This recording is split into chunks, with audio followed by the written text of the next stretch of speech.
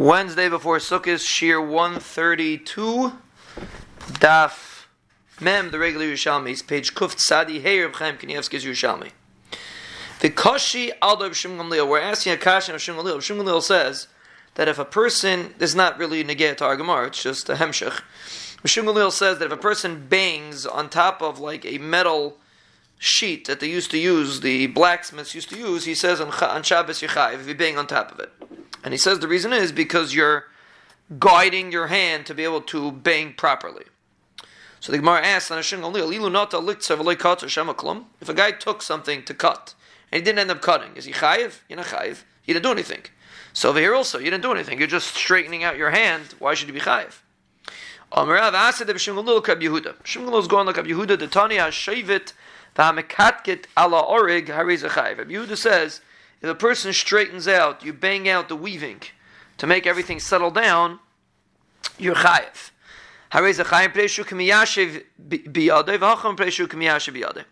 Meaning, over there it's considered a malacha because you're straightening out the weaving, even though it's not a real malacha, but since you're straightening out you're misaking the malacha, it's good enough.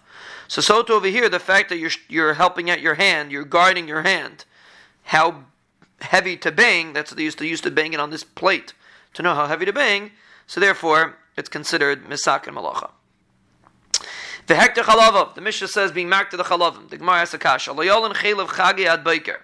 The pasuk says you're not allowed to leave over the chelev of the chagiga till the morning. What's the shaila?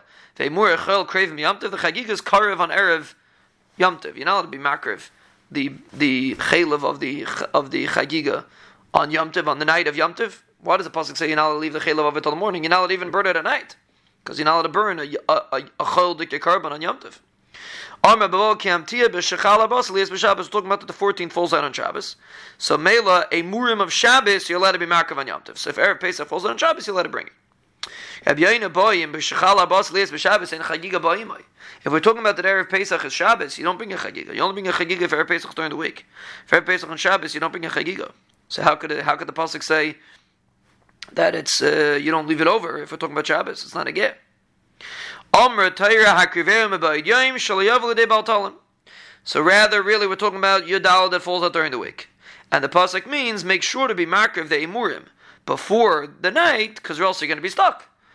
You shouldn't be over on any on an Isser of Baltalan, because if you're not going to be markev it during the day, you're going to have to leave it overnight, because you're not allowed to burn it at night, and it's going to end up becoming Baltalan in the morning.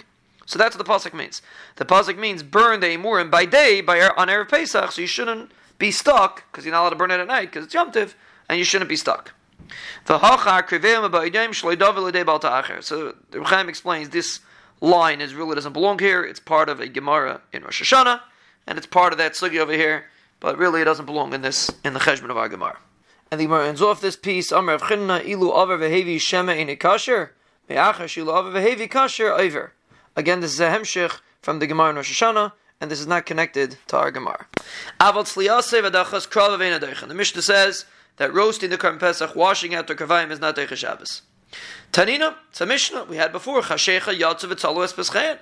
The Mishnah said before that once it turns dark, they go out and they roast the Karban Pesach.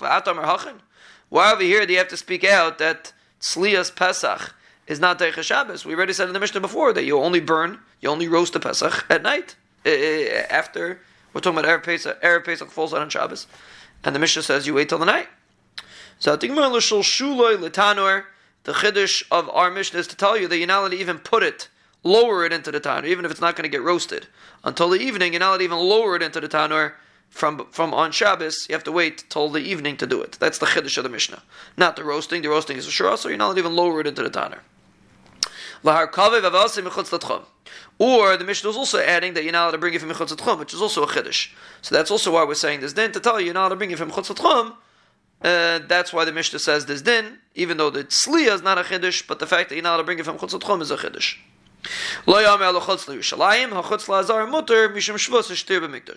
The only time you're not allowed to bring it Mechutz Tchum is only in Yerushalmi itself, which has Rosh Hashanah. But outside Yerushalmi, meaning to bring from outside Yerushalmi into Yerushalmi, which is Yerushalmi, that's a problem. But to bring it from Yerushalmi to the Azara, that would be mutter, because moving things in Yerushalmi is only a din derabanan. Yerushalmi is not considered a Rishus Rabbim, it's considered a Carmelis. And we pass in Ein Shvus in Mikdash. So Meila, there's no Issa derabanan in the base of Mikdash, so therefore it would be mutter to bring it. If you're bringing it from in Yerushalayim itself, it would be mutter. The only time the Mishnah says it's aser is if you're bringing it from Chutz Yerushalayim into Yerushalayim. That's outside Yerushalayim is a Issa deraisa, it's a Rishus Rabbim. So there you would not be allowed to bring it. When we say Har Kavasi is aser, we mean if you're doing an Issa deraisa to bring the carbon to the base of Mikdash.